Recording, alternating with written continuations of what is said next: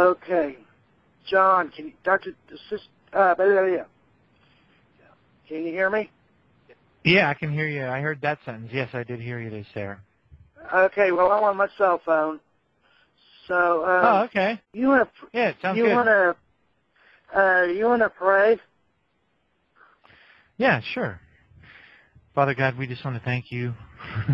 We want to thank you, Father, for this technology to be able to reach out to people, to have podcasts be heard worldwide in hundreds of different countries, Father God. We thank you for getting us over the hump on this little interruption that we've had, and we just praise your holy name for that, Lord God. We know that Jesus said that are not two sparrows sold for a copper coin, and not one of them falls to the ground outside of your will, Father God. And so obviously we praise you for your will to be done this evening, and for bringing us together this evening, that it can edify the people who listen to the show, that the word can be spread, that the word that ministers unto the people, that our listeners can be spread to other people, that it can bear fruit, Father God, according to your will.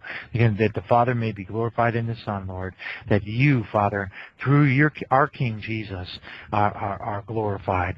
And we just praise your holy name for that, Lord. We pray that we don't have any more technical difficulties this evening, and we just thank you for this opportunity. We just give you all the glory and the praise and the honor.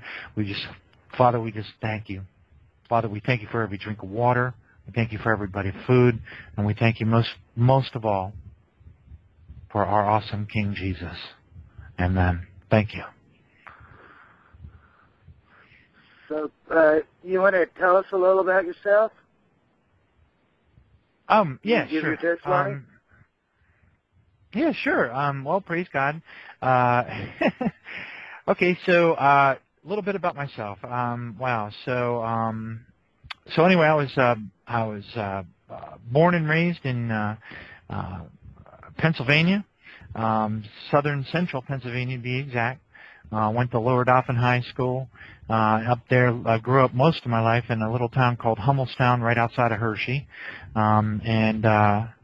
Roundabout, we started out, kind of, the early family life when I was under the age of, 5 and such. I was being taken to kind of a little Lutheran church down on Main Street of Hummelstown, and around about that time, my mother, evidently, according to her testimony to me, she had got involved in some occult practices.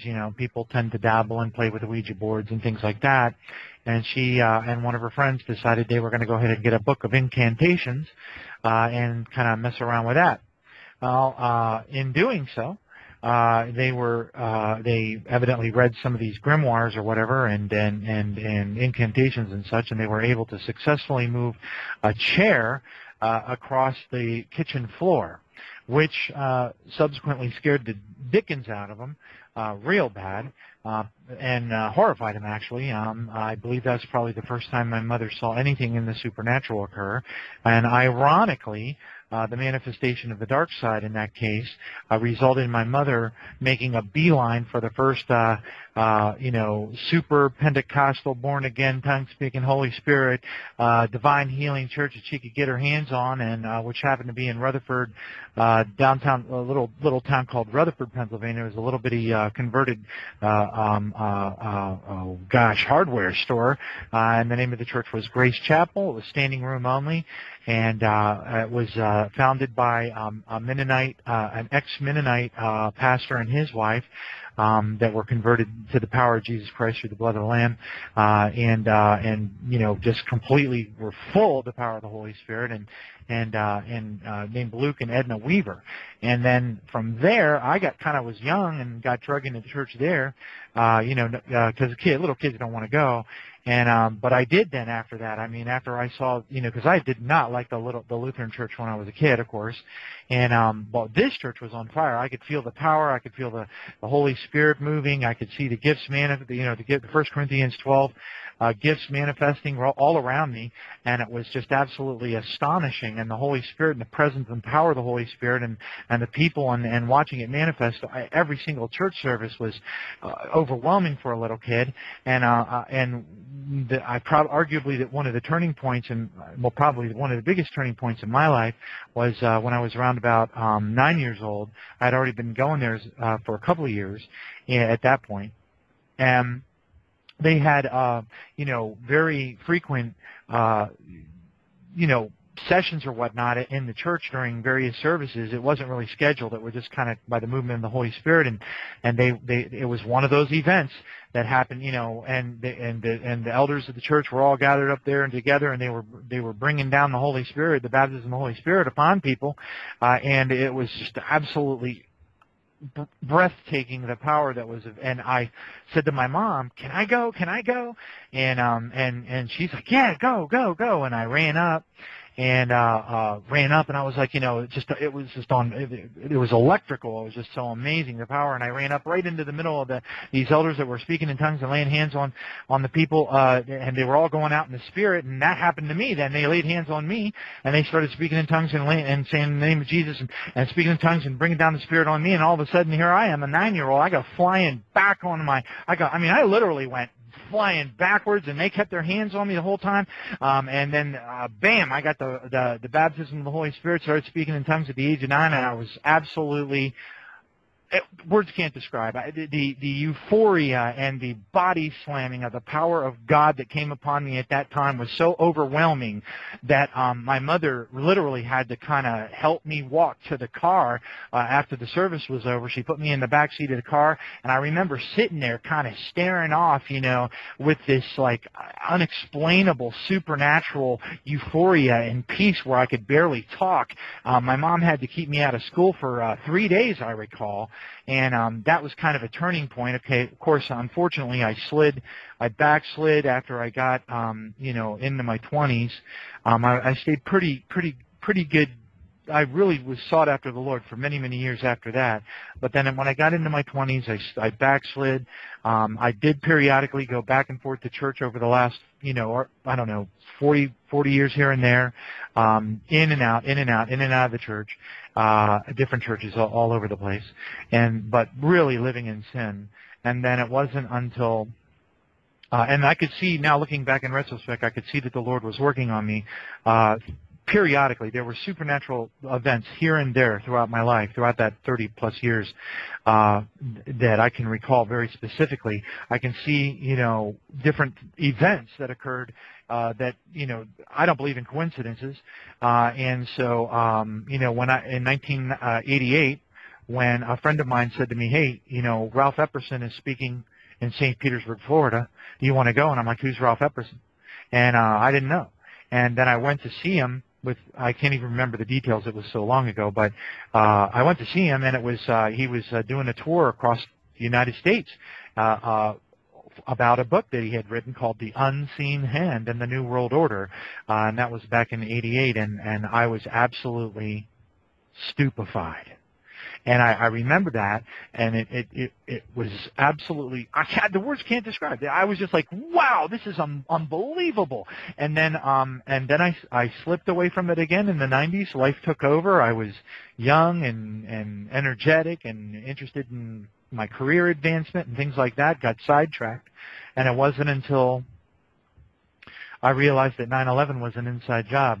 I sat in my office, in where I live now, this same house that I'm in right now, and I sat there, and I don't remember who sent it to me, or I don't remember how I even got a hold of it.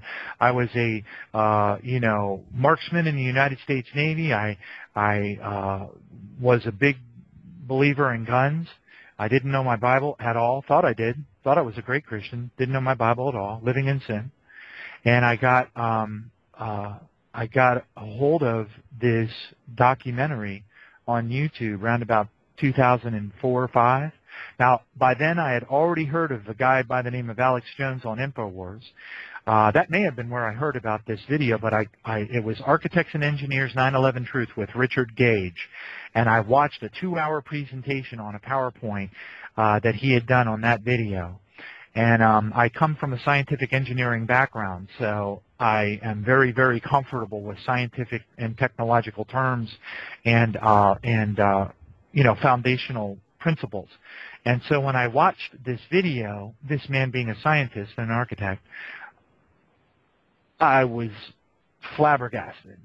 because I knew everything he was saying was absolutely the truth. And not to mention that he backed everything up with video evidence and science. And the video evidence was astonishingly impeaching. I mean, it was like there was no question that the buildings were brought down by controlled demolition. And I was like, oh, so that changed my whole life in the sense that my worldview changed. And that's, of course, naturally it scared me. And it was a wake-up call. And at that point, I started to, I don't want to say I went crazy, but I became obsessed.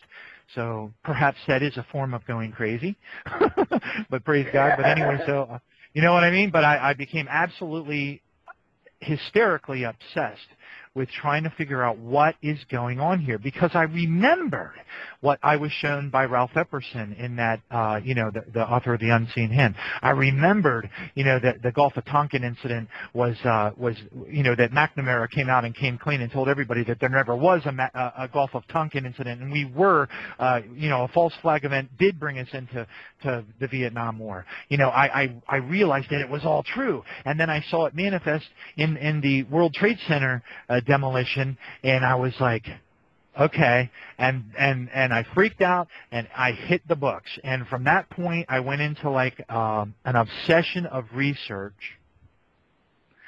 And when I say obsessed, few people quite can really relate to that. I don't think there's very many people. I've never met anybody in my life ever that researched anything as intensely as I researched the New World Order and all these anomalies of history. I don't know anybody. I've read a lot of books. I've heard a lot of people. I have a lot of respect for a lot of authors out there, but I don't know anybody that researched it so deep as I know that I did. Don't know anybody. And what I did was I put I went out and there was a company closing. I went over and took and bought or got a hold of their whiteboards, really large ones, put one on an easel, and got a whole big set of colored markers, and I opened up a PowerPoint presentation to keep notes and records in because I was real good with PowerPoint, and I started to research it. I knew that all the data was connected somehow. I knew that when Giuseppe Mazzini received, when the letter was written by Albert Pike to Giuseppe Mazzini in 1877, and whereby Pike wrote about the First, Second, and Third World Wars and how they were going to orchestrate them in 1877, before the First World War even happened, I knew something was up, but I couldn't put my finger on it. How could this guy in 1877, even though he worshipped Lucifer, somehow I couldn't connect it. Just like the Ancient Aliens guys and the scientists that are on those shows can't connect it. I was still stuck in that rut. I wasn't seeing everything being a matter of ultimately a war between Lucifer and God, in a sense, okay? In a sense. God is ultimately in control of the Book of Job, but I'm just saying it appeared that way. And so that's how it broke loose. I went crazy, studied every subject I could get my hands on that was esoteric, occult. Occult means hidden, but it also includes research of the practices of the dark side and all that stuff as well. And I did that for years and years, to the detriment of my marriage. 6 to 8 hours an evening after work, thousands of dollars worth of books, DVDs, lectures, videos, cataloged, 400 and plus slides on a PowerPoint presentation. And the bottom line was I had so much data that I couldn't manage it.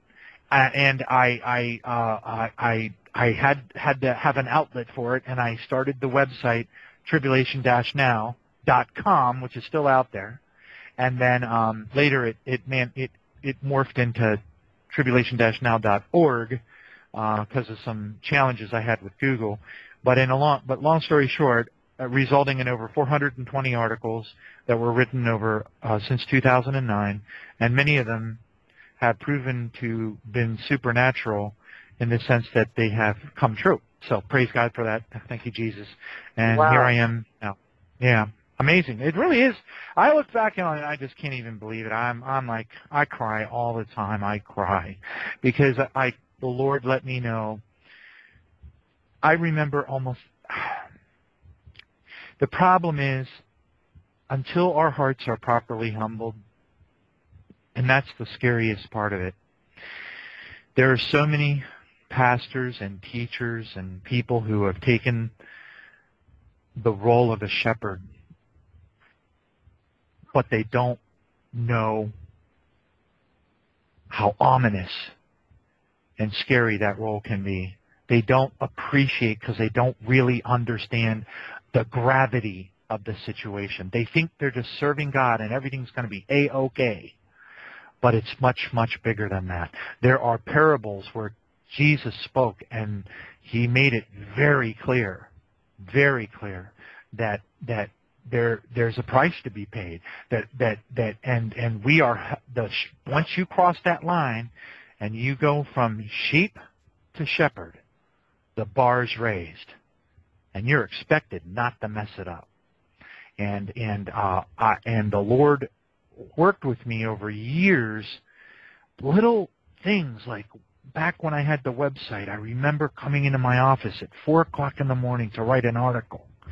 And at that time, I managed a list of several hundred people that were on my email list. And I was very carnal back then still. I was still in my early part of my growth. And the Lord, it was like I can't tell you how obvious. I knew it was the Lord speaking to me. I mean, it's 4 o'clock in the morning. It's dark in my office. I walk in my office, and the Lord says to me, "You treat my people with respect." And the hair stood up on the back of my neck. See, he was grooming me for where I was going, and I didn't get it. There was another time when I was going to write an article, posing, theoretically, a pastor that I thought was a bad guy. And the Lord said, "Do not." He made it very clear that I must never, ever write an article or speak negatively about another pastor or teacher or whatever of God. That's his job, not mine. And I was like, I'm so grateful now because I could have hammered out, I could have hammered out a dozen articles on guys that I was highly suspicious of, but the Lord told me, you do not do that. And and it was just, so anyway, years and years, tons of tears, crying, bawling, made lots of mistakes, tripping over my feet. I can't even believe that I'm where I am right now, and I fear God, because God is not just love.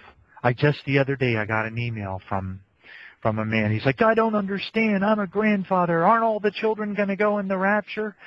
I just don't. Who are the children that are getting their arms and legs cut off in Isaiah 13? Who are they? Isn't God going to take all the children in the rapture?" And I had to break it to him. I said, "Brother, you don't understand our Father. Our Father is a God of judgment.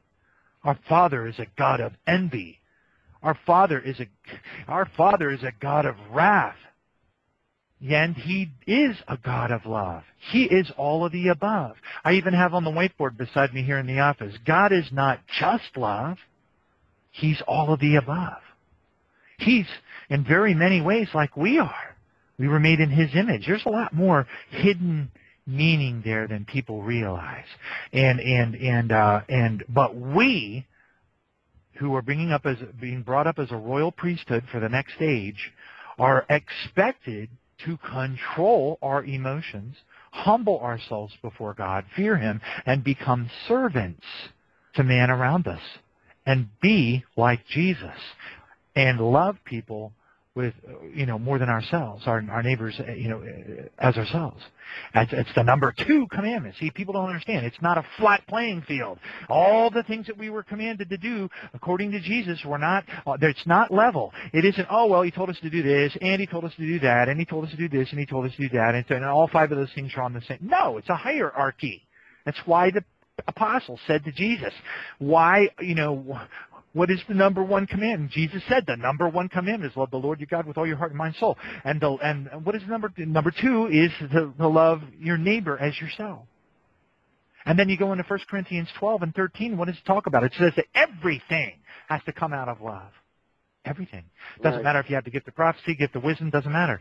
All of it has to come out of humility and love. Well, love is what it's talking about, but humility is part of that. And I had to learn all those things over years of time, and it was a sea of tears and fear. Praise God. Thank you, Jesus. Thank you for bringing me to this point. I'm still nervous about it. Luke 21:36. Pray always to be found worthy to escape all these things that come upon the earth and stand before the Son of Man. He's talking about the Great Tribulation. And who does that? Everybody's out there going, hey, I'm saved. I'm going to heaven. And people who are rapture believers, they're like, I'm going to get raptured. It's like, if you're living in sin, no, you're not. Because Ephesians 5:27 says that he is coming, he, Jesus, is coming for a glorious church without spot or wrinkle or any such thing. Without spot or wrinkle or any such thing. You must be holy and without blemish. That's tough. That's why 1 John 3:7 says, he who practices righteousness is righteous, just as he, that's Jesus, is righteous. And he who sins willfully and habitually is of the devil, 1 John 3:8. You got to practice righteousness. You have to. It means when you dork it up, you fear God, you get on your knees and you repent now. You don't repent through a vicar. You don't repent to Mary. You don't repent to some saint. You don't do any of that stuff. You repent to Jesus. Jesus. It has to be directly to the King of Kings and Lord of Lords. Jesus is the only way. Just read Revelation 2 and 3. He is the only possible way that you can reach the Father or pray directly to the Father. Jesus is our advocate. He is our intercessor. Okay, as a matter of fact, there's a scripture that backs this, and I'll read it to you real quick. 1 Timothy 2:5 says, for there is one God and one mediator between God and men. Let's review. 1 Timothy 2:5.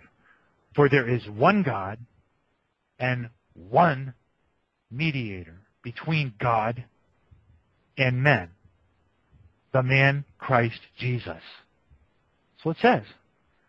So there you have it. Amen? So, and guess what?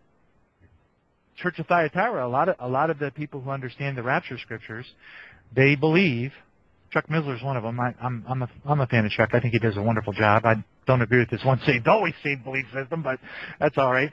None of us are perfect, right? And certainly not me. But anyway, if you go and look at Revelation 2, I believe it's 10 or 12. Praise God. No, it's 18. Takes you to the corrupt church, the Church of Thyatira. A lot of the theologians, I hate that word. I don't like that word. A lot of the reasonably decent Bible teachers out there that have a clue, they think that this might be a metaphor for the Catholic Church, because it says, nevertheless I have these things against you, because you allowed that woman, Jezebel, e.g. Mary worship, Isis, Diana, that whole thing, the whole tie back to the occult stuff, to teach and seduce my servants to commit sexual immorality and eat things sacrificed to idols. See, that's a metaphor for the evil stuff that, anyway, I don't want to get off on picking on them, but it basically says right here, it says, who commit adultery with her. It says, I will cast her, that's the Church of Thyatira, into a sick bed, and those who commit adultery with her, how do they do that? Well, they're not praying Jesus. They're not praying to the Lord. Into great tribulation. Wow. So right there, they're being cast into the great tribulation because they're not seeking Jesus or directly to the Father through Jesus, through their relationship with Jesus. Because, as the scripture says, for there is one God and one mediator between God and men. One God, one mediator between God and men, the man Christ Jesus. Well, there it is. Praise God. So, yeah, I had a lot of learning to do. I'll tell you what, it's been unbelievable. Like Andrew Womack, and I'm going to shut up now, but like Andrew Womack says, because once I get wound up, anybody who knows me, once I get wound up, and once you pull my string, man, I'm going to go, I got to stop myself from talking. But Andrew Womack, I love a lot of his teachings. He goes, He goes, you can't unscramble eggs, but God can redirect your GPS. I'm like, oh man, is that true? Praise God. Okay, you have a radio show on Blog Talk Radio, correct? Uh-huh. Yep, we have a Uh, Facebook page, a couple of websites, and a Blog Talk Radio show. Praise God. yeah. What's the name of your radio show? Oh, it's blogtalkradio.com/tribulation-now. And I've discovered from just praise you, Jesus, thank you, Father God, your will be done on earth as it is in heaven. Thank you, Father God. Tribulation, anything, pretty much any subject that you want to search on, I've discovered that if you type tribulation space now and the name of that subject, you're pretty much going to hit one of our resources. As a matter of fact, that's how I find old articles that I've written, because it's actually faster for me to just Google tribulation now, aliens, demons, Nephilim, time travel, or whatever, and it'll pop up stuff. If I remember, basically what's in the article, Google helps me find the articles faster than my own website does. But yeah, tribulation-now is the link. blogtalkradio.com/tribulation-now. Praise God. Okay. I'm going to play a song, and then we're going to come back to you, okay?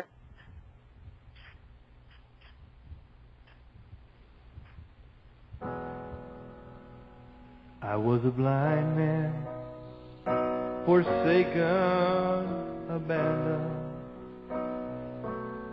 I begged for alms at the gate by the way.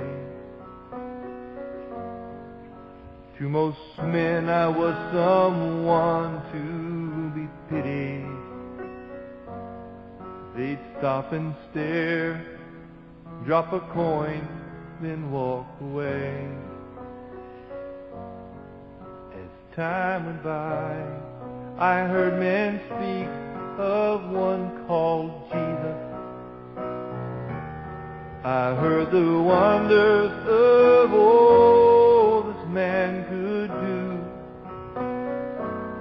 My heart was longing with pain just to meet him.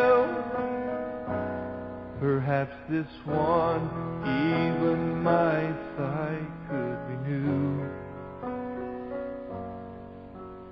And then one day, the street was full of voices, of people yelling, "It's Jesus, come run and see."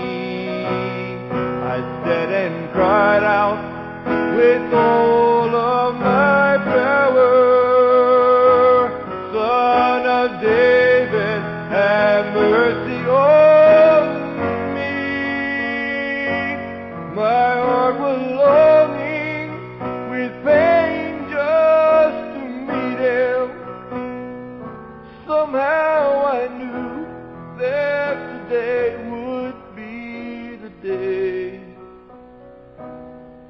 But those around me said, "Quiet, you old beggar, you old blind man, just stay out of our way." But I couldn't stop, I just kept on yelling louder.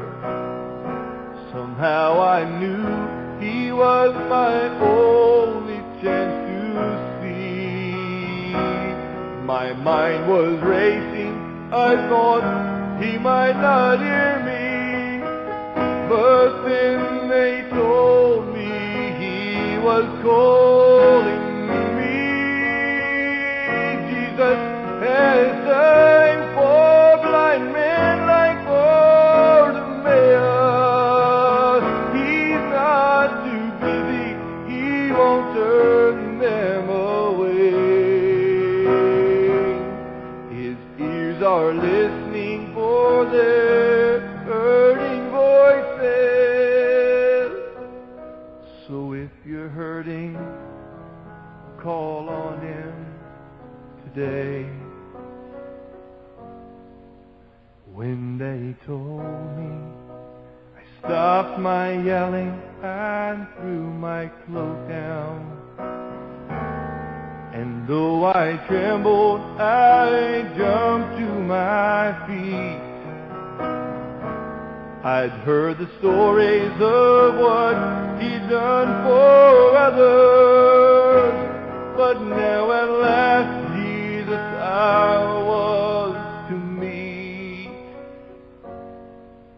He said, Bartimaeus, what you want me to do for you? I said, oh Rabbi, I only want to see. And he said, go now, for your faith has healed you. And as he spoke, light filled my eyes instantly.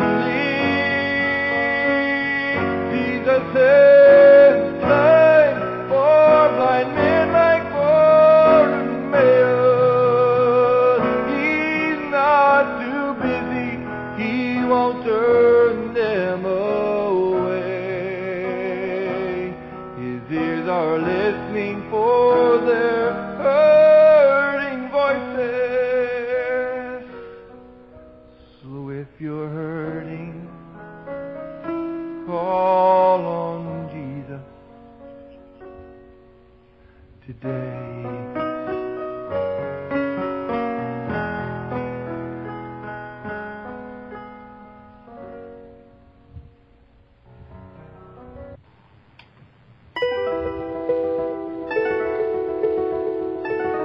This is Steve Highlander, inviting you to be a part of the Second Reformation happening in the church today.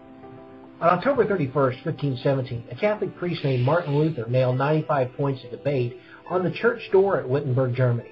History now regards his action as the official beginning of the Protestant Reformation. Luther saw some disturbing things in the church of his day. He had a desire to correct the things that had gotten away from biblical moorings. Today, nearly 500 years later, there's another Reformation taking place as significant as the one sparked by Martin Luther, John Calvin, Count Zinzendorf, Zwingli, John Knox, and others.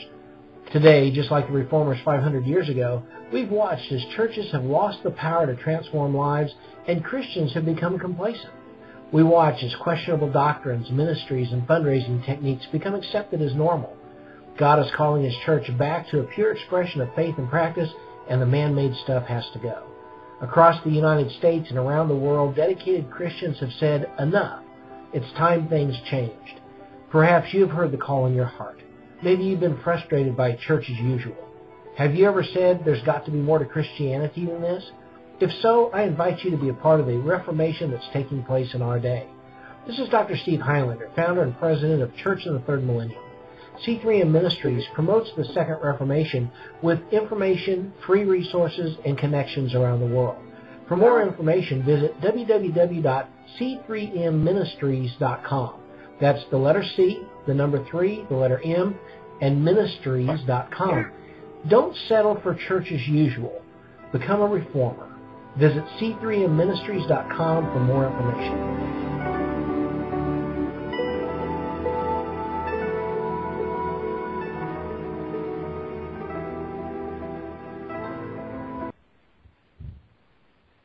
Okay, we're back with Mr. John Baptist tonight.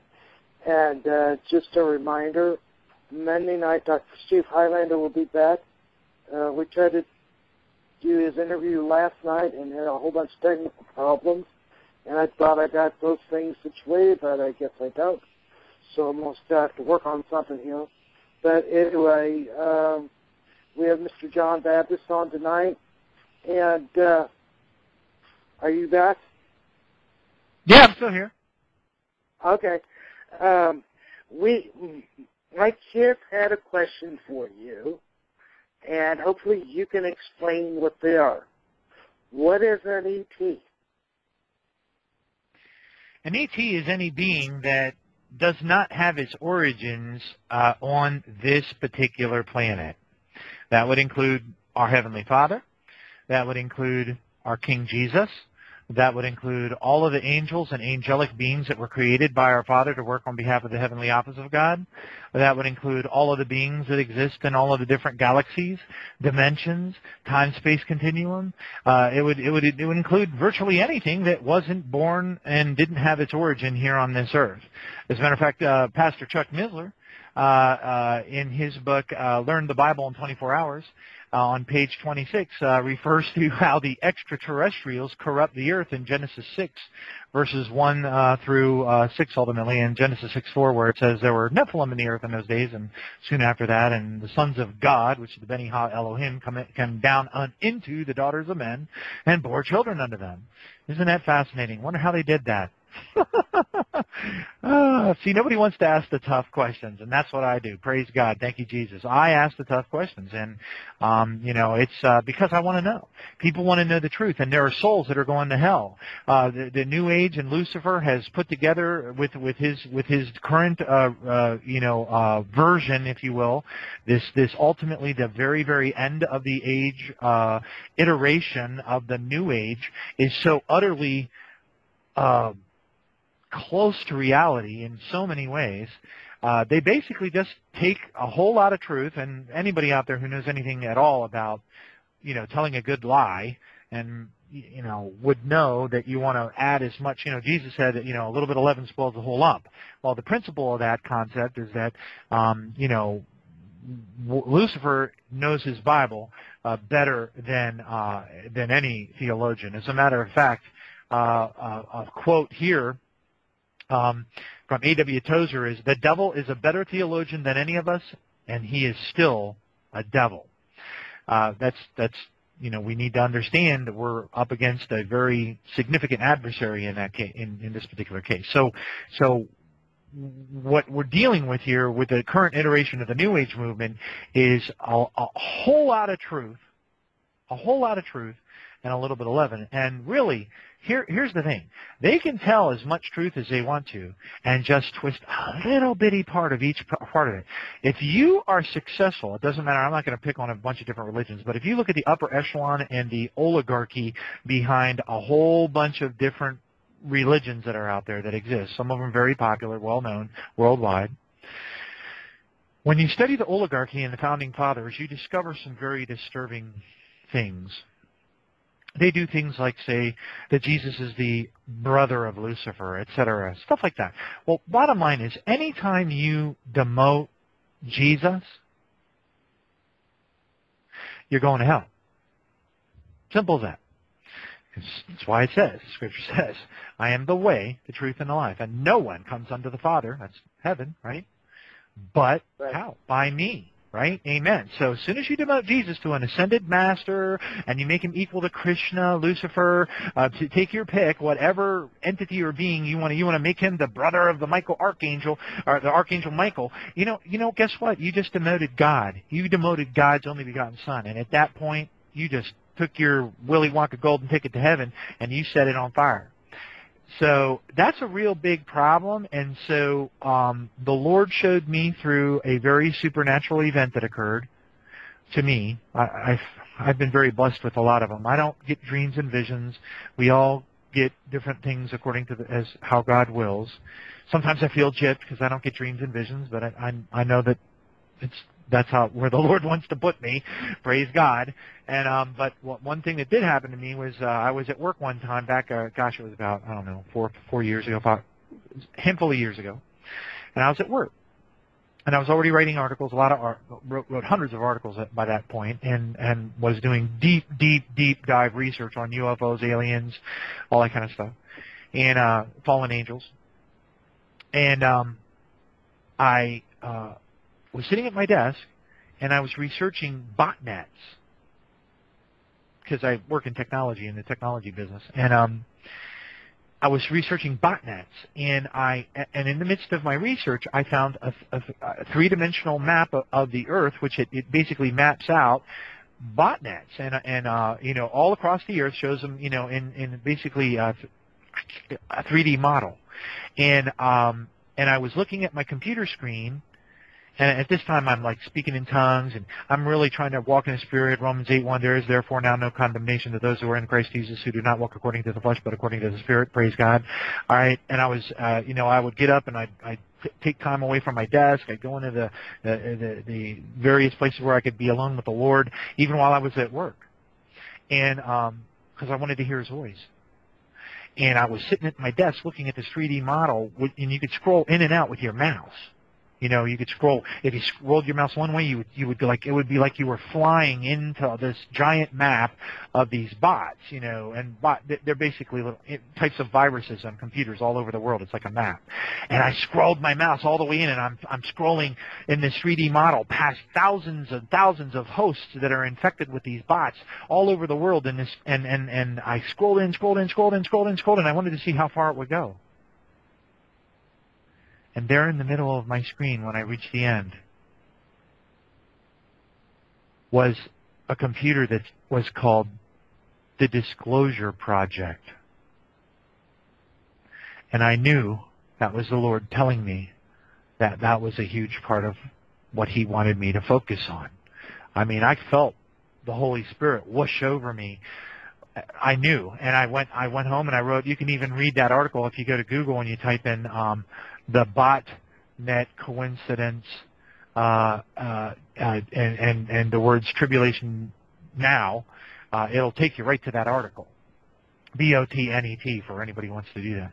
And it even has a picture on the screen. I put a picture on the article of the actual botnet 3D model that I was scrolling through at the time. So anyway, so what is an ET? The problem that we suffer from is we suffer from a very, very serious lack of understanding. We smash God into a 12-ounce can. We have itty-bitty, teeny-weeny little brains. We're very, very arrogant. We think that we're it, and that's just the way it is. And certainly God couldn't have created any other beings because we have to be it. We are, and let's all beat our chests together, bum, bum, bum, bum, bum, the sons of God. Therefore, we must be it, right? No, that's just not how it works. It's much, much bigger than that. Our Father is much, much more awesome. Our King Jesus is way, way, way, way, way, way, way more awesome than anybody can ever possibly imagine. Who art man that thou art mindful of him? Amen. Praise Jesus. We have to have humility before our God. We are going to be raised up as a royal priesthood for the new age or for the next age. And it is a powerful, powerful blessing. And God... What we have in store for us, words cannot possibly describe. As Pastor Howard Storm said on an interview when we had him on our show, and the name of the show was, I believe it was Jesus and Life in the Universe with Howard Storm. I think that was the name of it. Just type Howard Storm.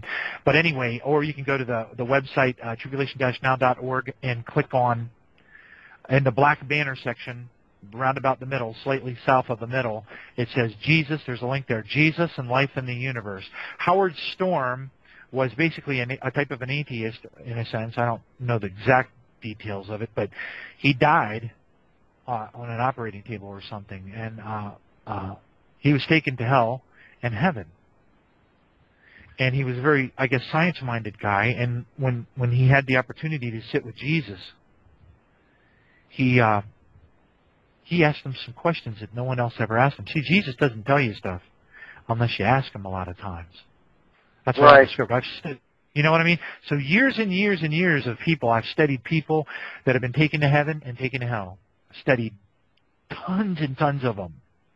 And the funny thing about it is almost all their stories match, but the Lord shows each one of them something special, something unique, something slightly different. That's how prophecies work. You got to stitch them all together. They're like a giant puzzle. Proverbs 25, verse 2 says,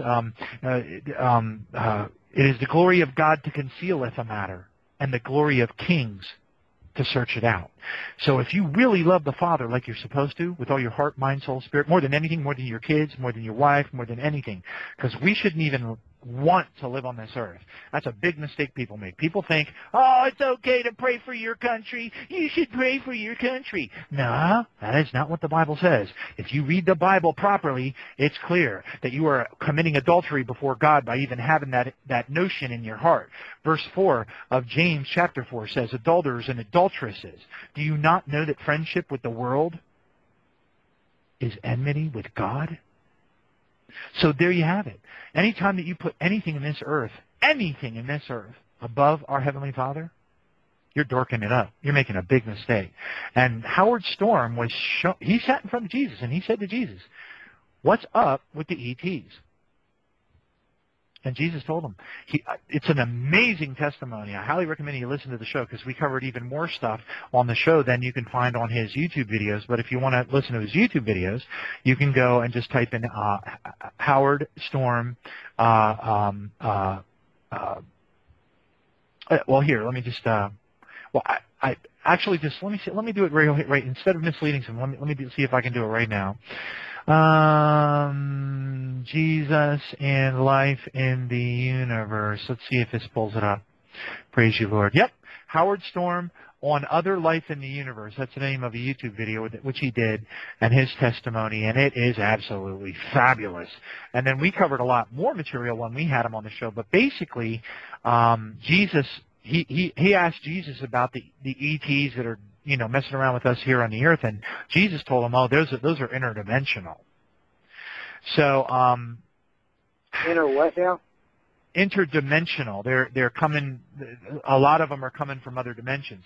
Now, what Howard Storm did not ask Jesus, to the best of my understanding, although I didn't get a chance to talk to him after the radio show again, but I am not aware if Mr. Storm asked Jesus if the ETs, the life forms that are in the billions of galaxies and parallel universes, and I don't think Pastor Storm ever asked Jesus if any of the extraterrestrial life that comes to the earth.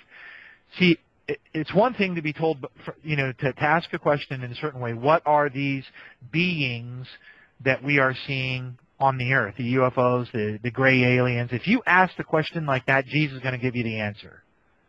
But if you got to ask the question correctly, if you're looking for more information, what I would have asked Jesus is, has an extraterrestrial from another galaxy or another planet or another star system ever come to Earth, and do they still pass by and occasionally land on Earth and then move on? That's how I would have phrased it. Because in my research, I know there's fallen angels. I know what the Nag Hammadi Codex is and how it describes the archons. I know it talks about the fallen seraphim, a seraphim is an angelic being. It's similar to definitions and glossary of terms is absolutely critical. This is the problem that we have.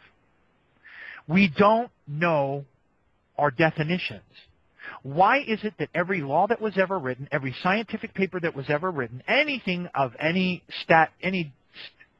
reputation, any document of any scientific value or business value that was ever written is typically going to have a glossary of terms in it? Why? Because you've got to define stuff, and we've never done that.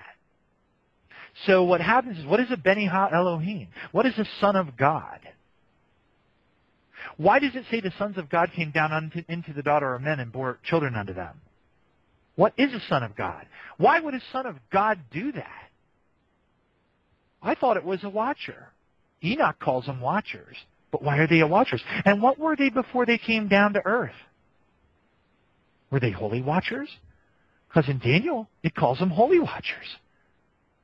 So if you get your electronic concordance out and you search on holy plus watcher, it pulls up Daniel 4:13 and Daniel 4:23. And I saw a vision in my head while lying on my bed, and there was a watcher, a holy one, that came down from heaven. Wow. Really? So obviously, it came down from heaven, so it was holy and it was watcher. So not all watchers are fallen angels. But if they do something bad and the Lord kicks them out, divorces them from heaven, and curses them, like he did in the book of Enoch with the 200 original watchers that came down to Mount Hermon, that whole deal, then they're what? Fallen angelic beings. What's an angel? It's a blonde woman with a harp, right? She floats around on a cloud and she sings songs. Oh, that's an angel, right? I don't think so. Exactly. Look at all the different permutations of angels in the Bible. You've got the two angels that went to Lot's house. Why did the people with questionable intent banging on Lot's door, what were they after? Why did they want to be with the two angels that they saw go into Lot's house? Huh? Because they looked like humans. That's right. They did. But wait a minute. How come they couldn't just flip out their communicator, hail the Enterprise, and beam off? Why did they have to strike blindness into them? Why couldn't they just walk through the wall? Wow. That's an important question. Nobody ever asked that. They were trapped. So here are angels in human bodies, flesh bodies. Oh, yea, saith the Lord of hosts. What's that mean? Why is it the Lord of hosts? The Lord of hosts. Oh, he must be talking about planets. I don't think so. Host bodies. Host bodies.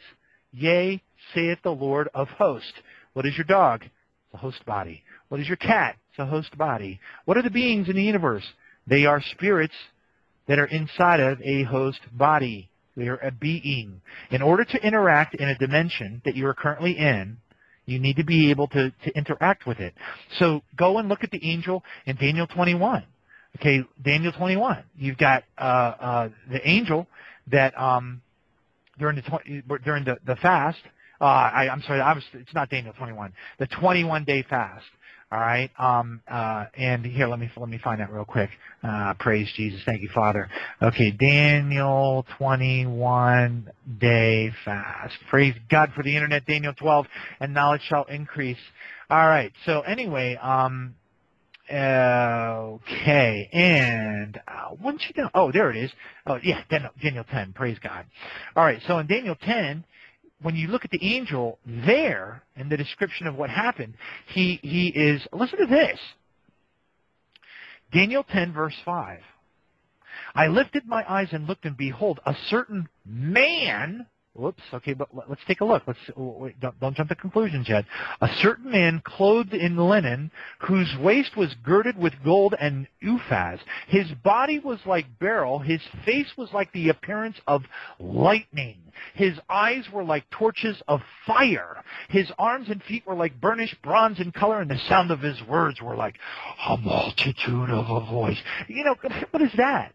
And then you compare that to Hebrews, where it says where we might unwittingly entertain an angel. All right. So what's up with that? Okay. So you just remember what I just read in Daniel 10. Remember that. Remember, fire, eyes, bronze, scary. What did Daniel do? He flipped out. He was like, whoa! He flies on the ground, straight on his stomach. He puts his hands prostrate on the ground, and he's like, oh my Lord. He's freaking out. He's afraid for his life. Okay? Now, why does it say in Hebrews 13:2? Do not forget to entertain strangers, for by doing so, some have unwittingly entertained angels. Wow. Well, I don't know about you, but if I was sitting at the, Burned Steakhouse, waiting for my, mushed peas to come to the table, and I'm unwittingly entertaining an angel, he better not have, a face like fire and lightning, because pretty much that's going to clear out the whole restaurant. You know what I mean?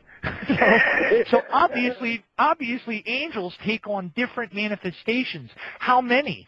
Do we know everything from the 66-book canon? Oh, no, we don't. Why was the original 1611 King James Bible, why did it have 14 books of the Apocrypha in it that are no longer in that Bible today? Why?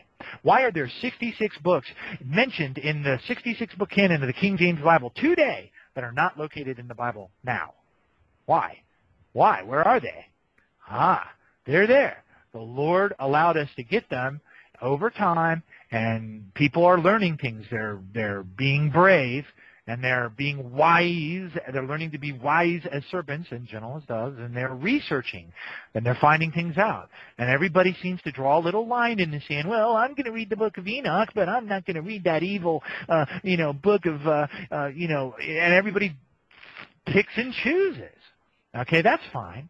Right. I'm not saying not to do that. We have to discern, but I'm just saying that there's more information out there. So, as Brother Kenneth, who I work with, who's a ministry partner of mine on the radio show that we do, praise God for his work. It's awesome. But as he says, everything in the Bible that we have today is true, but not everything that's true is in the Bible, right? Well, so amen. So that's why when you do your research, when you do your homework, and you really dig, and you lay out your glossary of terms, if you really, really do your homework, if you are absolutely obsessed with this information, you buy books like I buy, and you study them. I have sitting here on my desk right beside me a Dictionary of Angels, including the Fallen Angels by Gustav Davidson, a magnificently informative and endless delight to all seekers of wisdom and pleasure, The Times of London. Sky Loves the Lord. I've got another book over here right behind me on the shelf. Can't even get this book anymore. This was absolutely supernatural in my life. I bought this book for $35, and right now you'd have to pay $400 to $700 in the used book market. UFOs, aliens, impregnated women, extraterrestrials, and God. Sex with Reptilians, Aliens, Motherhood in the Bible, Abductions and Hybrids by Maximilian de Lafayette. It's out of print now. But this book has more data. I've learned more about references to the hybrid creatures that the fallen angels created on this earth, that our Heavenly Father went out to slaughter. Everybody's like, why is God killing the men, women, and children of the land of Canaan? Because they weren't all from here. They were hybridized. They were unsavable. Jesus is our kinsman redeemer. God was trying to clean up an earth that was utterly polluted. The problem is in Genesis 6:4, it says that they came back after that. And they didn't. See, that's a mystery. Nobody wants to, it's another one of those things that nobody wants to study in the Bible. When you look at Genesis 6:4, what does it say? It says there were giants on the earth in those days. And also afterward. Wait a minute. It's talking about the flood. How did they come back? Right. Well, they didn't put on a snorkel mask and grab a hold of the bottom of the ark and ride it out. They had to come from somewhere. And why did the Anunnaki, which you get to hear about every single night when you watch Ancient Aliens, which, by the way, 99% of the stuff they say is true, except once again they demote our Heavenly Father and they demote our King Jesus, and they lump them together with all the other quote mythology.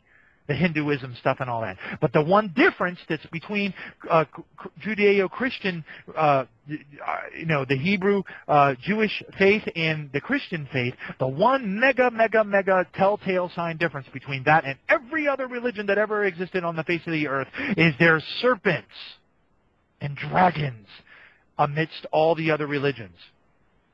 The only one that is completely devoid of serpent and dragon worship, it's Christianity and Judaism. All right? Why is that? Well, there you go. Here's your answer.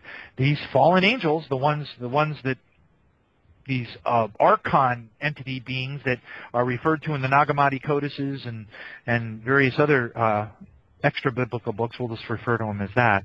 These beings, they are fallen angelic. And in this book that I just mentioned that's real expensive, that's out of print, it talks about dozens of different classes, not specific individual, species, but different classes and groups of them all throughout of it. And you would not believe what it's impossible. It's impossible. For example, let me just give you an example. This guy doesn't even believe in God, okay? This guy who wrote this book does not believe in Jesus. He may be like the New Agers and believe in a creator source God, like there's this unknowable, Kabbalistic energy source out there known as God, like the New Age try to paint him out, the creator, the source. But that's That's poppycock. That's balderdash. That's absolute ridiculous. Who is God that thou art mindful of him? Okay, we, as Pastor Howard Storm very clearly elucidated, we are very, very special. It says, 1 Peter 2, 9 through 10 says, but you, that's us, are a chosen generation. Wow, chosen generation? Really? So when you put everything into perspective and you realize that there are billions of galaxies, arguably at least 11 different dimensions that are measurable through science, through string theory and quantum physics, right? And then, never mind the parallel universes and multiple dimensions that Jesus told Pastor Storm about, right? Okay, when you realize that there's life out there, Pastor Odin Hetrick, who was taken to heaven 80 times, at odinhetrick.com, ODENHETRICK.com. You can go read his book for free. When he was in heaven, he was eating a dinner, like a little dinner party in one of the mansions with Jesus. And he said, I heard music. I heard music and I didn't know where it was coming from. It was the most glorious music. And he looked to see where it was coming from, and he saw these, and I do quote, little beings playing the music. Wow. So when you put it all in perspective and you look at 1 Peter 2:9, but you are a chosen generation. Wow. A royal priesthood, a holy nation, his own special people, that you may proclaim the praises of him who called you out of the darkness and into his marvelous light, who once were not a people but are now the people of God, who have obtained mercy and now have obtained. Now, when you look at that verse and you say, you put it in perspective, across billions of galaxies, parallel universes, multiple dimensions, and it says, you are a chosen generation, a royal priesthood, a holy nation, ruling and reigning with Jesus Christ for all of eternity. Forget the new millennium. Not everybody's going to the new millennium. Okay, not everybody's going to the marriage supper of the Lamb. Not everybody's going to make the rapture. Only the wise are does. Now, there's a price to be paid for serving the Lord, and there's rewards, and it's hierarchical. Praise God. All right, so we all need to be getting out there and being evangelists. This is, we need to be out there witnessing to people and serving God. If you play a violin, go play a violin at church. If you dance, then go dance.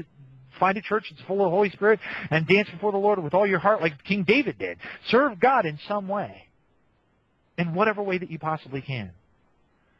Go to Tribulation Now. Print out some of the Rapture is Imminent flyers and put them in a bunch of laundromats. Stick them around. Try. Do something. James 1:22 says, be ye doers of the word, not just hearers of the word, deceiving yourself. Wow, that's pretty scary when you think about it. So we're supposed to be out there doing stuff. And now's the time. There's more stuff to excite people and to open up the... Think about it. What person do you know, minus probably some people in your church if you have a church, but where can you go? What Walmart line can you stand in and ask somebody about aliens that doesn't spark interest? It is arguably the single most interesting subject for mankind. Even the Vatican is talking about it. Not that that really means anything. That's kind of sinister and surreptitious. But nevertheless, everybody talks about it. As a matter of fact, the unrighteous people on the various talk shows are constantly pointing to the ancient aliens, which by far has the greatest ratings in the history of all documentary series ever in the history of mankind. Greatest ratings of all. They can't come out with enough seasons. They're going to make Seinfeld look like it was a flop. And look, you know what I'm saying? And guess what? Now you can get out there and witness to people because you can tell people there's some crazy guy named John the Baptist, and that's a pen name, by the way, because, you can't have a real job and talk about aliens these days. They'll put you in a rubber room. Praise God. But you know what I'm saying? Now is a great time to get out there, and, I even give away free business cards. And you can see what they look like at the website, tribulation-now.org at the top.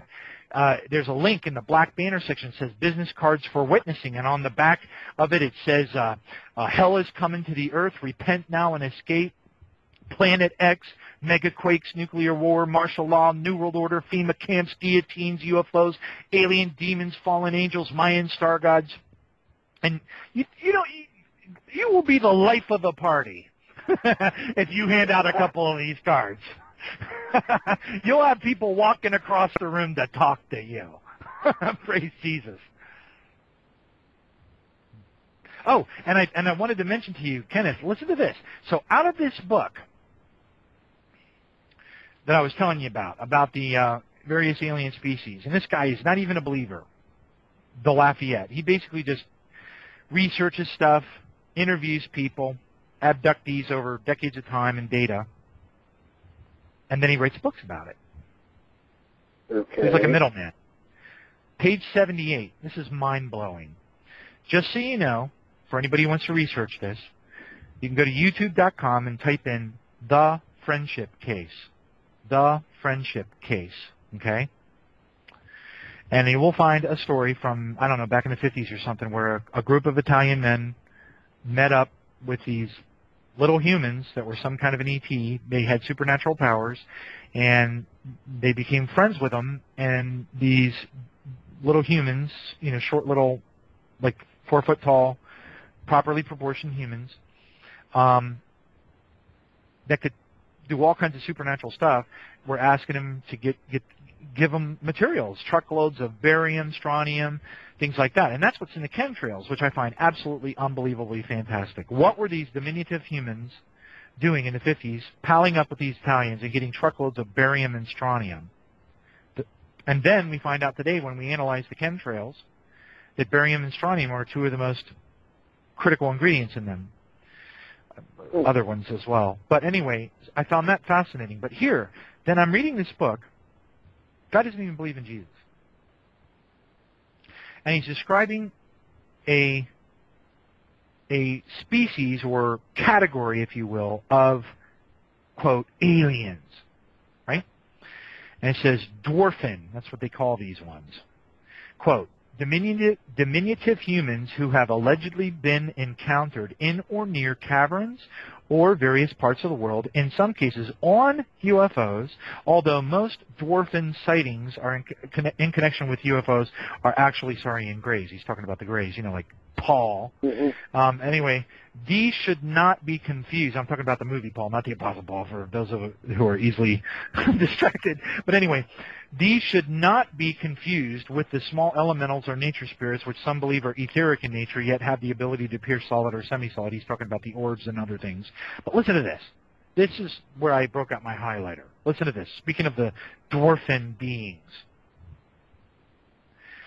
Some of these were apparently involved in the original rebellion of the angelics against the Creator after being deceived and misled by the former archangel turned egocentric tyrant, Lucifer. I'm like, wow. Are you kidding me? Are you kidding me? Are you kidding me? Are you kidding me? This guy doesn't even believe in God. He takes testimonies from people, thousands of them evidently over a long period of time, and he researches it, and he builds out this book with referring to all these different types of beings, extraterrestrials, and here is the description of the dwarfin. I'm like, are you kidding me? See, it's so much bigger than we can possibly imagine. We just can't get our minds around it. Listen to this. That if these are the demon-human hybrid, alien, fallen, angelic, think about this. Why does the Bible refer to, okay, type in your electronic concordance, A-N-U-K. Let's see if I get a hit on this. Sometimes I do, sometimes I don't. Here, I'll do it over Google. Sons of Anak, Bible. Enter. Okay, praise God. Okay, yeah, why can't I should have remembered that one. That's an easy one to remember. Numbers 1333. Numbers 1333. Let's take a look. 1333. Okay, listen to this. There we saw the giants, The descendants of Anak. Oh, yeah, that's why, because the Bible spells it A-N-A-K. The descendants of Anak came from the giants. Okay? Now, this is a play on terminology because that's hard to explain, but basically the different languages describe, like if you study Ezekiel and you learn about Gog and Magog and Persia, it's really referring to Iran, so it's different names for different things. But what this is referring to here is that it's referring to the Anunnaki, ultimately.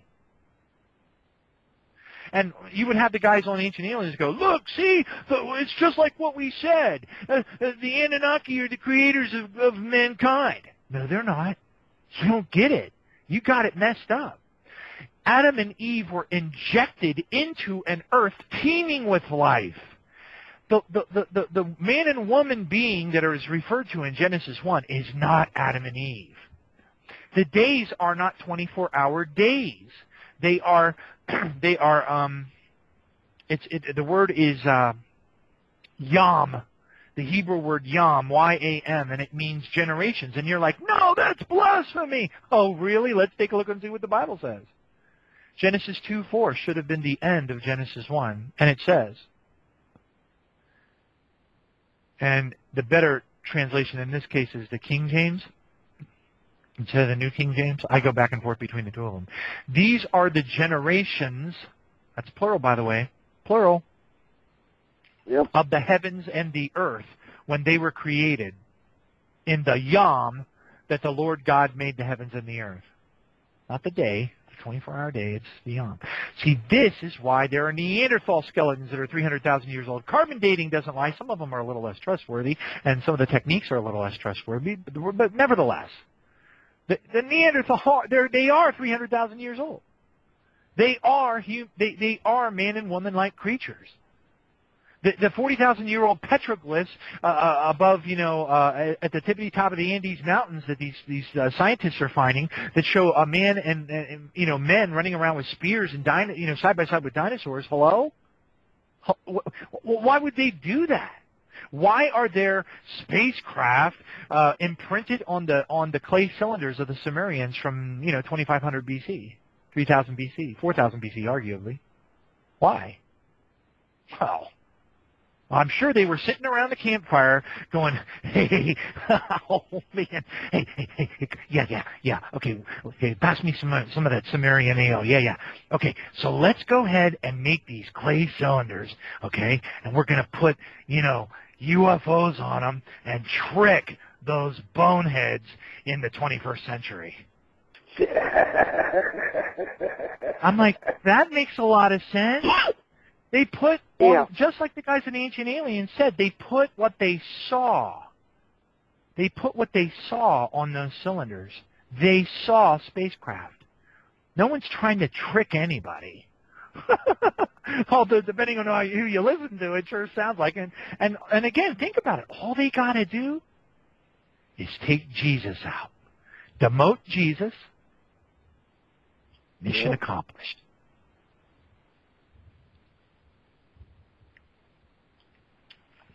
Pretty cool, huh? Yeah. Sure, it opens up a lot of questions, doesn't it? I love this subject. This is the most exciting. Think about all the people you can witness to now. Think about the atheists. Think about the intelligent creation people. It's just amazing. Now, all these folks out there that are scientifically, this is another one of those supernatural experiences that occurs that makes you go, no way. When you look back on it, And I was sitting on a picnic table outside of a restaurant, relaxing, kicking back, and one of the guys who was a regular there comes over and he sits down and kind of flops back on the table across from me, and he says, Oh, and by the way, this was right after Fox News came out. It was Fox, CNN, BBC. It was all over the news. The Xinjiang airport in China got shut down for 4 hours a couple of years ago by a, quote, UFO. And it made, mainstream media. And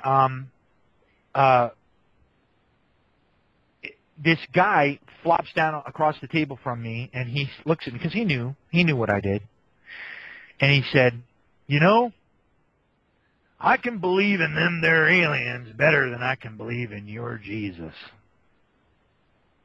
Now, see, back then I didn't know what I know now, and I just about killed him. But, that was because I didn't understand it. We are sheep led to the slaughter. I didn't understand it. We're supposed to be absolute mirror images of our humble, awesome, and mighty and powerful King Jesus. I didn't understand that the references to the sword in the Bible were all metaphors that were associated with behaviors and various things that didn't have anything to do with violence. I didn't know those things back then, so I thought it was okay for me to break out a cat of nine tails and beat the heck out of him, but I didn't do that. But I was pretty mad. I was pretty mad at him. Let's put it that way. So you wanted to get into the flesh a little, right? Oh, yeah. Well, I wanted to take him and kick his butt right out into the parking lot is what I wanted to do.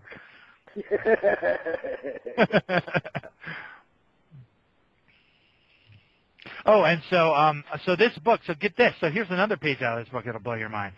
Listen to this. So I didn't know this. I kind of knew it, studying some other material, but this book just comes right out and just does it so eloquently. It just nails it. So listen, so these are the demon-human hybrid, alien, fallen angelic beings that are all over the Old Testament. Okay, arguably the land of Canaan. Okay, so you've got the descendants of the demon-human hybrid, fallen angelic being entities. The children of Canaan were Sidon, Canaan's firstborn, and Heth. From there, further descendants of the demon-human hybrid Canaan were get this, Jebusites, Amorites, Girgasites, Hivites, Arkites, Sinites, Arvadites, Zemarites, and Hamathites. And then Kenneth goes on and said he tracked them all to the sons of Belial, which actually infiltrated into the camp of the Hebrews, into the camp of Israel at a later time. So the sons of Belial they track back all the way back to this bloodline tracks all the way back into Atlantis even. So it's really pretty it's really a fascinating study. But when you realize that Genesis 1. See, it took me a lot. I had to prove it because a lot of the interpretations of Genesis 1 say that the man and woman and the creatures had a living soul. So it uses the word living soul in Genesis 1, depending on your translation. And I'm here to tell you that is not correct. The words living soul do not exist in the Septuagint. It's not there. So there's no reference to any entity or being in Genesis 1 having a living soul. Okay, and when it says, let us create them in our image, get this. This is awesome. So Howard Storm's talking about, and he says that Jesus told him that there were, and Jesus actually showed Howard some of the different beings and species of aliens that are out there in the universe. Right. Showed him, and he showed him he was talking about what they do, different things, characteristics about them, and he pointed to one of them. He was talking about this one particular race of beings, and he said that this particular race has the ability to create. In this case, I think he was talking about creating plants or whatever, but to create. And I'm like, whoa, I'll be a monkey's uncle. Because I very hesitantly struggled with this. Because it's just like, see, the thing is, it says in Isaiah 56, it says, I, the Lord God, plant the heavens. I plant the heavens. Did our Heavenly Father fly around in Ezekiel's wheel to every single planet in all of the universes and parallel dimensions and all that, and just and say, okay, panspermia, here's a whole no, but he has creator beings. He has other beings. See, why does it say in Psalms 82? You know what I'm saying? He has. Okay, so, and you might say, no, the Bible says, I have created all things, and through him they were and are created. Yes, amen. through him. By him and through him they are and were created. All things were created through the Lord God, through the power of our Lord Jesus Christ, who was here since the very beginning. John 1 through 5. Okay, the Gospel of John, chapter 1 through 5. Read it. Okay, but anyway, Jesus is God. He's just a human, understandable version of our Heavenly Father. And how awesome is that?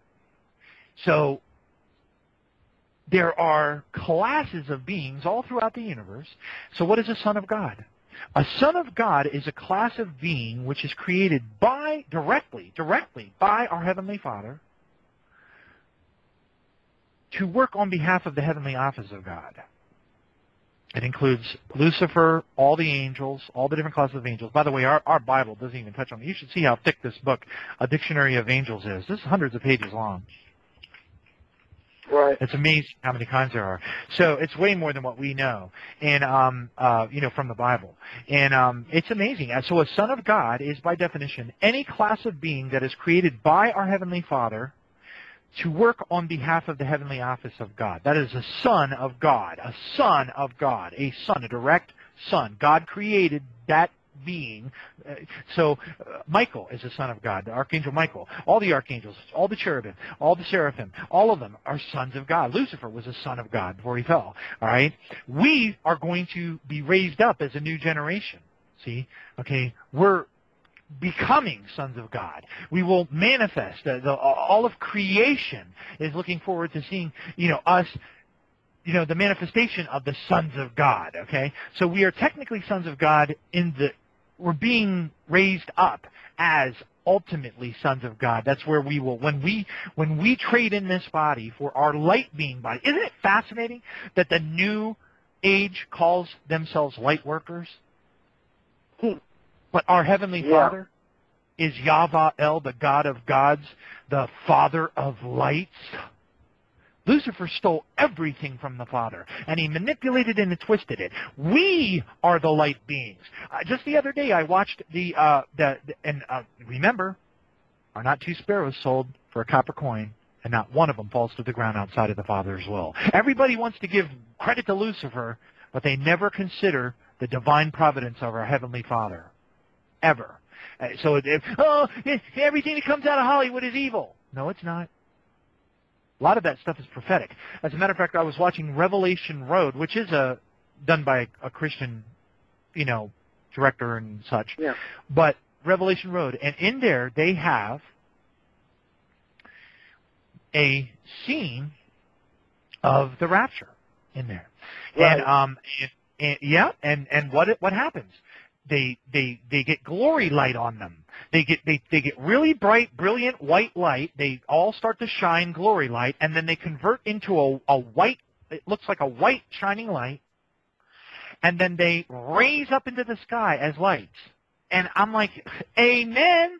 I have visions. I track visions, dreams. I track visions, dreams, testimonies. Now, again, when we move on to that level of glory, and there's different levels of glory in heaven too.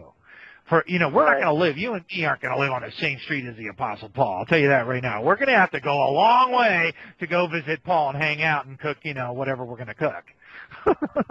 You know what I'm saying? We're not, we don't merit that level of honor in the kingdom of heaven. Praise God. But, and I actually know people that if I brought them on the radio, they'd be like, "Speak for yourself." I'm like, okay, whatever, man, whatever.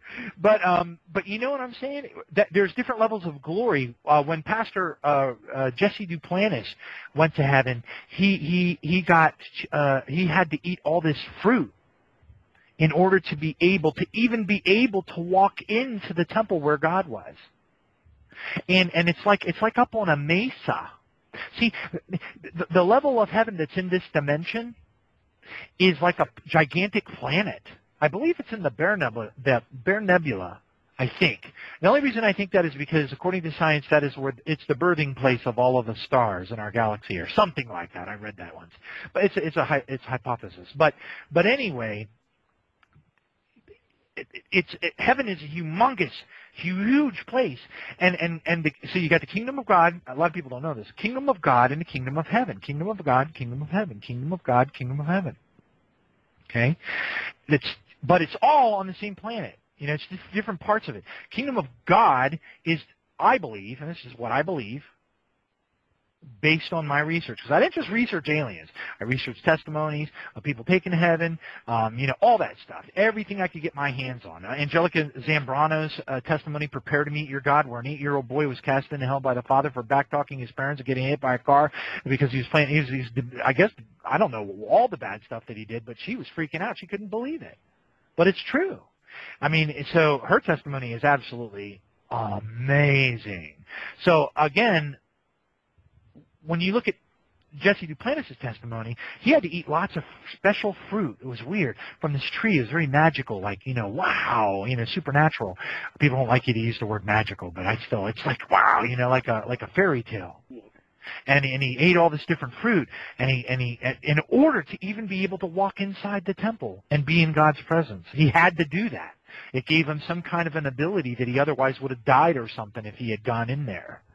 And it's fascinating. It's all has to do with, and you're like, well, where's that in the Bible? Well, I'll tell you where it is in the Bible. Praise God. Thank you, Jesus. Never mind that our Father is referred to as the Father of lights. So you just go Father in your electronic Bible, lights, right? Search in the New Testament for this one. All right. Praise God. I just love this. Listen to this. James. I love James. The book of James. I love every book. James is awesome. All right, praise God. Listen to this. James 1, verse 16. Do not be deceived, my beloved brethren. Every good gift and every perfect gift is from above and comes down from the Father of lights. I love that. That's so awesome. And then we get our glory light, just like in the movie Revelation Road. Go to Isaiah 60. I believe that Isaiah 60 forward is actually Isaiah's visions about the new millennium and what happens right prior to the 3 days of darkness. The 3 days of darkness is going to happen. That coincides. I didn't believe in it. I was like, oh, that's one of those wacky Catholic prophecies. I had a lot to learn. And listen to this. Arise. This is Isaiah 60, verse 1. Arise and shine, for your light has come, and the glory of the Lord has risen upon you. Light upon you. Light, glory upon you. When Jesse Duplantis came back from heaven, he had to speak in an auditorium full of people that night, and when he was walking down the aisle to get to the podium, people were freaking out. He still had the glory light on him, and his face was shining like Moses when he came down, from with the tablets and stuff. So anyway, for behold, this is verse 2. For behold, the darkness shall cover the earth. That's the 3 days of darkness. The only reason we know it's 3 days is because of the prophets. And there's lots and lots and lots and lots of prophets and prophecies out there that talk about it being 3 days. But guess what? The Old Testament. So guess what? The New Testament is the Old Testament concealed, and the Old Testament is the New Testament revealed. How many days of darkness did Egypt have to go through? 3. Right? When does it happen? Well, it says. We know when it happens. It happens in the 6th seal. So you go to Revelation 6, verse 12 through 17. And I looked, and he opened the 6th seal, and behold, there was a great earthquake, and the sun became black as sackcloth of hair. I've had people go, there's no such thing as 3 days of darkness anywhere in the Bible. And I'm like, okay, well, maybe it's not 3 days, maybe it's 2.5 days, but let me tell you what, when the sun becomes black as sackcloth of hair, it's doggone dark out there, let me tell you. You want to fight about it? Talk to the Bible. Right. Hey, we've got about 6 minutes left. Would you mind giving a salvational message real quick and prayer? Oh, yeah. Yeah, praise God. Thank you, Jesus. Amen. Yeah, so salvational message. You know what, folks? Here's my message. We live in an extremely confusing world, and there is only one truth, and that truth is Jesus Christ. And that is Jesus is more than just a human understandable manifestation of our Heavenly Father God. He is more than we could imagine in our wildest dreams. When you look at the Gospel of John, it says stuff that we can't even understand. In the beginning was the Word, and the Word was with God. That's Jesus. And the Word was God. That's Jesus. He, Jesus, was in the beginning with God, and all things were made through him. That's Jesus. And without him, nothing was made that was made. And in him was life, and life was the light of men. And a light shines in the darkness, and the darkness did not comprehend it. That's all about Jesus. Jesus is the way, the truth, and the life. And no one comes unto the Father but by him. Yeshua, our Savior, HaMashiach, Jesus, our King, our friend, our advocate. He loves us. There is no pit that you can fall in so deep that Jesus' love is not deeper. He wants to bring you home. And life on this earth, very, very short and very, very ugly in comparison to the awesome eternity that our King has laid up for us. And it's not just about heaven, folks. It's bigger than that, because eternity is a very, very long time. Dear Heavenly Father, we just praise your holy name. We thank you for fixing the technology, Lord, for bringing us together, for giving us this opportunity to share in this exciting stuff.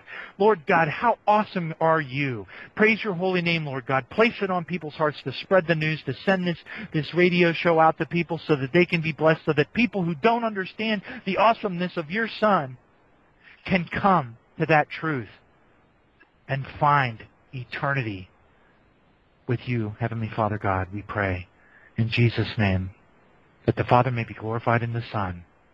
Amen. Amen. Oh, I thank you for sharing with us tonight, and hopefully we can get back together when I don't have so many technical difficulties. And I sympathize, because it happens to us all the time. And then one time I had a very famous guy come on the radio, and I had so many people from all over the world, and they were waiting for him to come on, and he never showed up. I was like, what am I going to do? Oh, it was awful. It was awful. I was like, I had to just make stuff up for 2 hours. Man. It was good stuff, but it's an awful position to be placed in. So It happens, Technology blows up. Praise God. Well, I'm new at this too, so it's, I just trying to figure everything out. And but it has been a good night. And I thank you very praise God. much for tonight. I was praying. I'm excited. As a matter of fact, if you can get me if you can download and send me an MP3 of this show or whatever, I can come back or whatever. Just tag me when it's ready. I'll let people know about it, because I think it was fun. I think it was real fun, and I think people would enjoy listening to my crazy ranting. Praise God. You never know, right? Praise Jesus. Yeah. I started this out, I'll be honest with you, a couple of months ago, last November, the Lord started opening some doors, but we didn't have transportation at the time, and people were starting to ask me to do Bible studies, and so I started doing Bible studies here on the thing, and some are pretty deep and some aren't so deep, but that's okay. But anyway, but that's the reason I started, was to do a Bible study, and then I got a phone call from the UK, wanted to know about how can I believe that, and how can you not believe in UFOs, and I was dumbfounded. So I wanted to get you on, because I knew that I'd listened to you before talk about it. And I've been on the website a couple of times. You should have seen me. The first time I started looking at UFOs as a possible tangible piece of the puzzle, I got a book of the last set of quatrains from Nostradamus, and he was talking about UFOs, and I remember taking the book and throwing it across the room. I'm like, that's ridiculous. But it's a major part of the mystery of the Bible. It's very exciting. Right. Well, I listened to other people talk about it. I used to listen to Art Bell when he was on at night on the radio, and I have fascination with it, but I've never seen a UFO that I know of. Okay? Oh, or an alien yeah, that I know my of. mom did. Yeah, my mom said she saw a flying saucer over her head. You know, I never saw one. But I heard so many testimonies. It's undeniable. Plus the videos and the testimonies and the videos and the archaeological, the forbidden archaeology. Right. Come on. They just discovered 300,000 ton granite rocks in Russia. Excuse me? Hey, anybody out there that says it was the giants or the Nephilim that were pushing around the 150-ton rocks in Pumapunku, Bolivia, guess what? Have to hit the buzzer. You know what? 300,000 tons. There ain't no, I don't care. You get yourself 1,000 Nephilim, and they are not going to be able to push a 300,000-ton rock, let alone cut it. Yeah. It was alien technology. I think it was spaceships, tractor beams. Look, Gene Roddenberry met with a woman named Frances Schlemmer. She was channeling these things that the aliens. I mean, where do you think he got all the ideas for Star Trek? He wasn't that brilliant. He got the information from the fallen angels. Well, you know, I don't know if you saw this or not, but talking about Star Trek, you know the Vulcan blessing? I don't know it Are you off the there? top of my head. Yeah. Oh, well, Can you know the sign. Yeah. Yeah. You know the sign. Yeah, live long and prosper, all that. Yeah, the sign is actually a Hebrew blessing. Oh, that's cool. Yeah. But you know, they had to throw in a little bit for the devil there because he kind of looks a little bit like Lucifer, Mr. Spock. I mean, come on, man. The whole pointed ears thing. Come on, man. You know? Well, they're telling me that we don't have much time left, so I'm going to end the show. And I think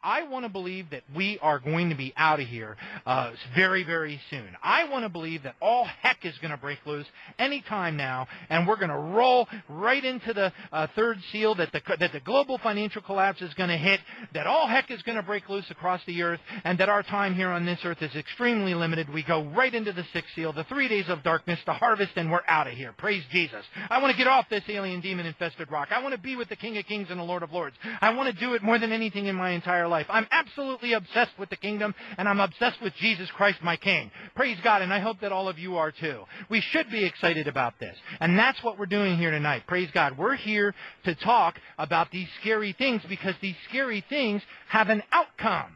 And that outcome is what every person who's a member of the Bride of Jesus Christ should be looking forward to more than your next breath of air.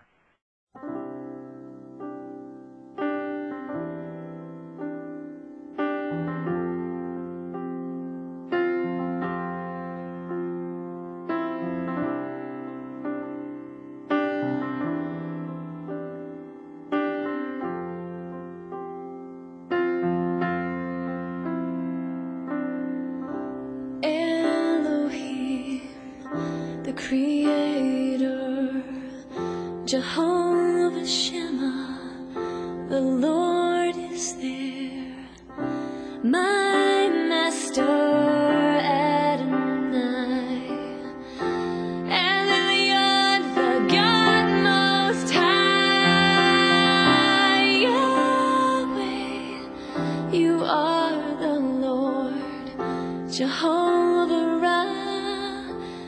my shepherd, Mekadishkim, sanctifies you, the Lord our righteousness, Jehovah Sidkenu.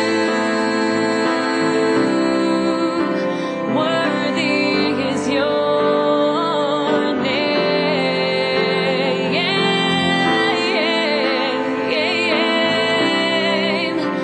worthy of all my praise.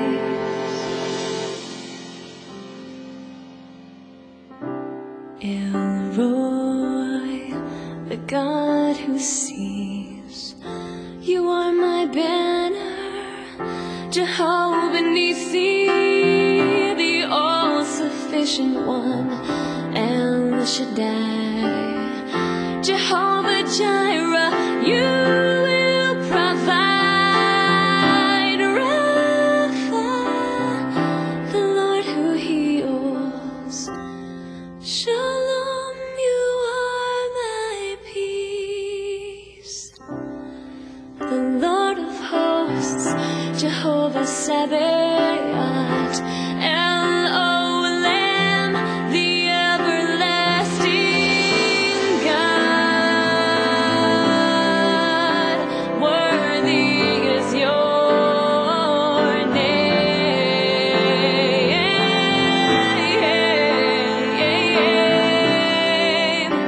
Worthy of all my praise.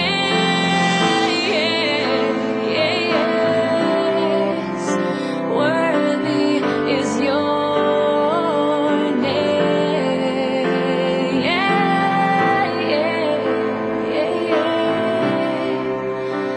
Worthy of all my